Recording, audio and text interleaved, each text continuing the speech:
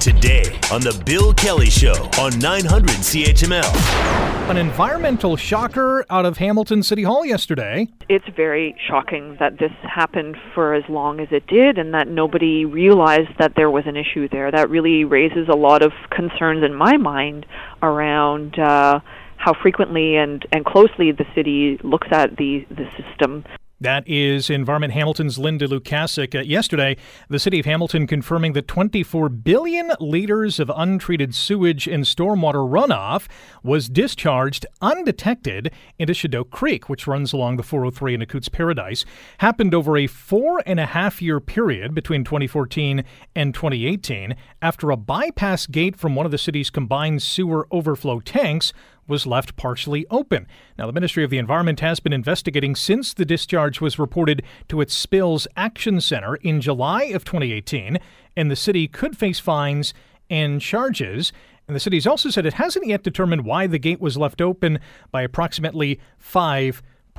Now, there's also word that a confidential report to council back on January 16th, along with a second one on September 4th, both obtained by the Hamilton Spectator, show that city staff recommended that details of the spill be kept secret from the public because of potential legal action, which could total up to $6 million. Dan McKinnon, Hamilton's GM of Public Works, was the senior director in Hamilton Water when this all happened, and he's quoted as saying, "We're aware that the investigation is ongoing, and that's why we're not saying anything about it." Our first guest will have something to say about it. His name is Chris McLaughlin. He's the Executive Director of the Bay Area Restoration Council. Good morning. Thanks for joining us in studio today. Good morning, Rick. Thanks for having me. Maybe we'll start with BARC. What's it all about? What do you guys do?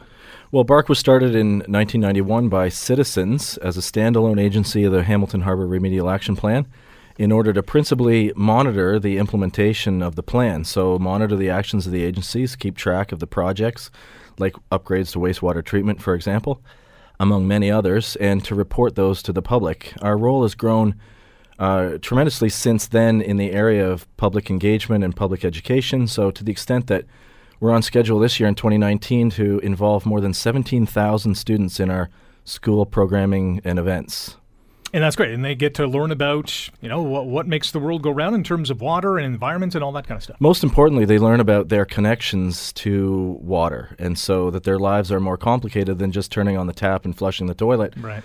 How that water gets processed in one way or another, both coming to their homes and going to away from their homes, and what happens in the environments to the turtles and the fish and the other critters that they love. What happens to them when water is degraded, for example, and the importance of having good operating, functioning sewer systems in places like Hamilton, where having a really effective functioning sewer system and keeping all this waste out of the water, it's a bit like trying to bite your elbow. I do sympathize with analogy. Hamilton Water on that. Yeah. It's no mean feat, really, to ensure that all of this waste is contained, particularly in old cities like Hamilton, where we have combined sewer systems. Mm-hmm. That's where there's one pipe under the old neighborhoods of the city that carry both the stormwater and the sewage discharge from homes and buildings, right? So it's no problem. They're engineered for the consistent flow of people on average flushing their toilets, more or less, on average. But it's when we get those intense storms that fill that pipe, and then the overflow has to go somewhere. And the city's built a number of tanks and other features of the sewer system over the years to hold some of that overflow that would have at one time just gone straight into the harbor, to hold that back until the storm passes, and it can send that waste then to the wastewater treatment plant. So let's dive into this latest incident, or this incident. It's not really new because it happened a number of years ago, but for 4.5 years, there was basically a sewage discharge into the Chedoke Creek. A bit of a head-scratcher. Yeah, it's a bit hard to understand how something like that on a piece of infrastructure could go undetected for so long. There are, throughout the sewer system, there are any number of leakages and whatnot. You just get this as part of an old system, right? And part of the problem with Chedoke is, as you've probably already reported on over the years, this illegal cross connections to many of the homes where the toilets discharge into surface water rather than to the sanitary waste pipe. In this instance, though, this is a piece of city infrastructure, and it's the whole story of how this could go on for so long is obviously very disheartening, and we'll be looking less, I think, to the past. Notwithstanding, we're really anxious to get our hands on the ministry's investigation and exactly what went wrong, but we'll be more interested, I think, in the city's response to all of this moving forward and the things that they put in place. So one of those responses, at least from this citizen's standpoint, is that there should be some annual or semi-annual or biannual or quarterly checks on these sorts of discharge areas, right? Absolutely. Let the record show that I am drinking Hamilton tap water. At the moment, I have a glass of it here that I'm sipping from. The tap water, it comes from Lake Ontario. Hamilton has excellent tap water. And the quality of that water coming out of the tap at your home and mine, that's highly monitored, right?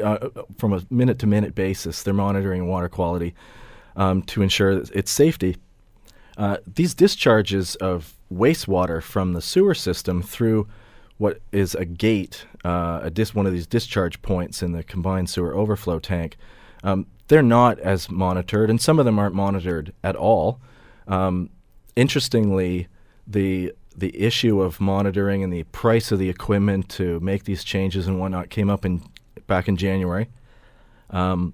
Interesting now that it came up in January, now that we know that this first report from staff went to council at that time also. But at that point, Brad Clark moved a motion that we were really happy to see. We've been talking to the city quietly for a couple of years prior to that about monitoring sewer overflows, monitoring when bacteria escapes out into the environment, much like the city of Kingston, for example, has recently done, in order to make that next step in transparency and accountability, right? It's not a fix, but at least people know, and that's an important piece of the puzzle. Brad Clark's motion at council was for staff to go back and report to council on what would it take to monitor all of these discharges of waste into the environment, and then to report on it. The response from Hamilton Water at the time was, I'll just warn you, it's going to be expensive. It's the same thing that they've been telling us for a couple of years, not surprisingly. But I think maybe this changes the nature of that conversation now. It will be seen as more of a necessity than a nice to have, hopefully. And so that we might get a better, clearer indication of the problems that exist out there.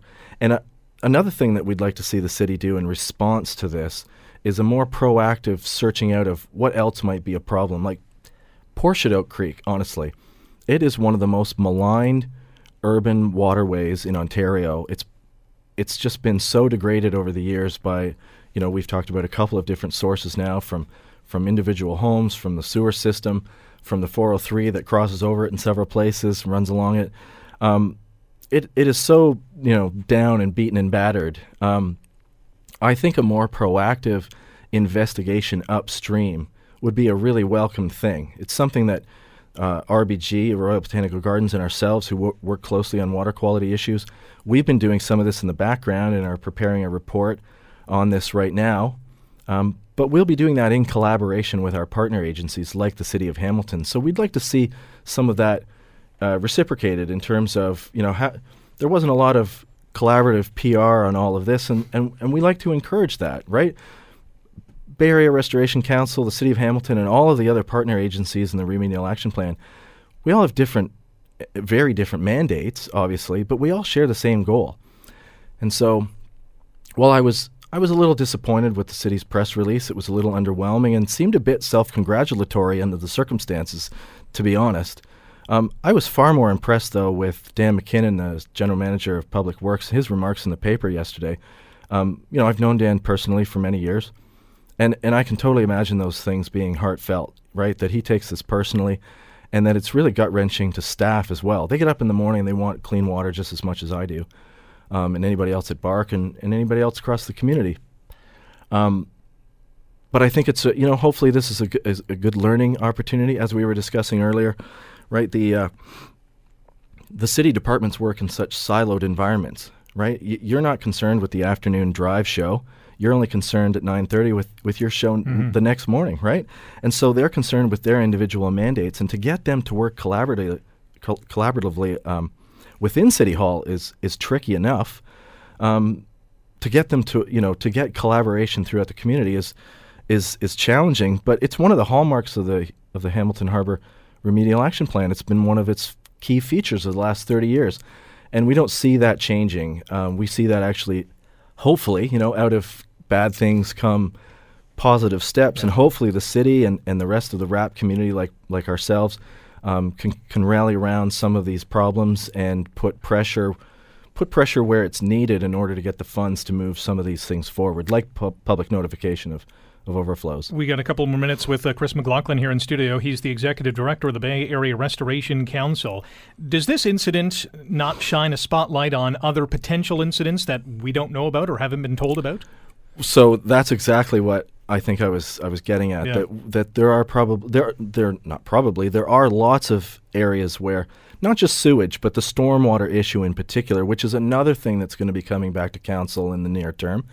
And that is the issue of charging a rate for stormwater to generate the dedicated funds that are needed to go into what's called green infrastructure.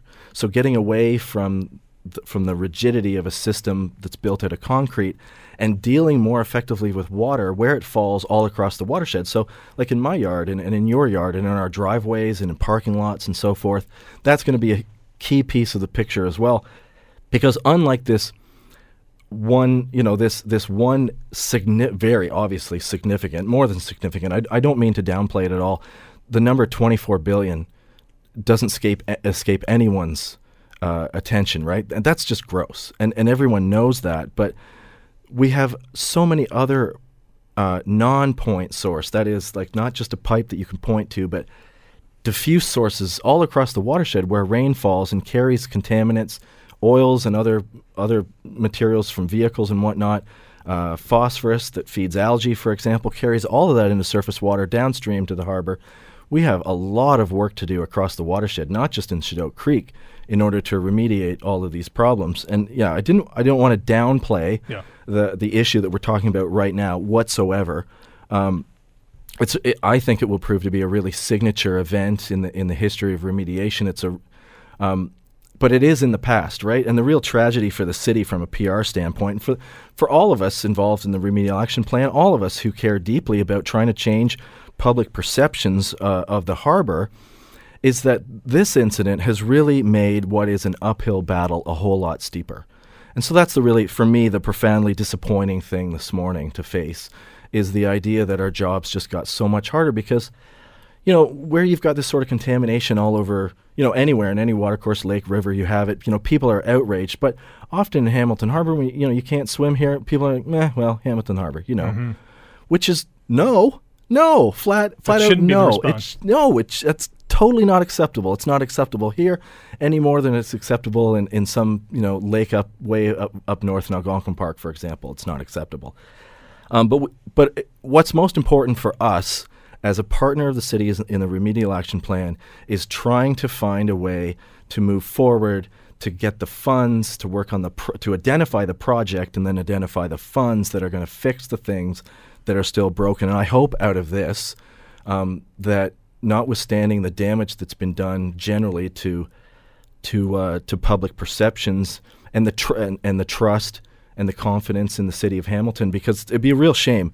I mean, the hundreds of millions of dollars that have been invested in wastewater treatment at Randall Reef, for example, the sewer overflow tank system that's been installed over the last 20 years, hundreds of millions of dollars.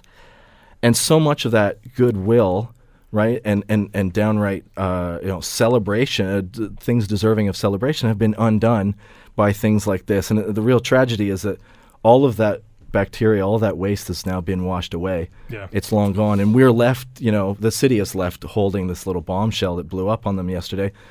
From a PR standpoint, could they have been more proactive? I think, when you're called down to the principal's office, if you fess up, usually the punishment is lesser.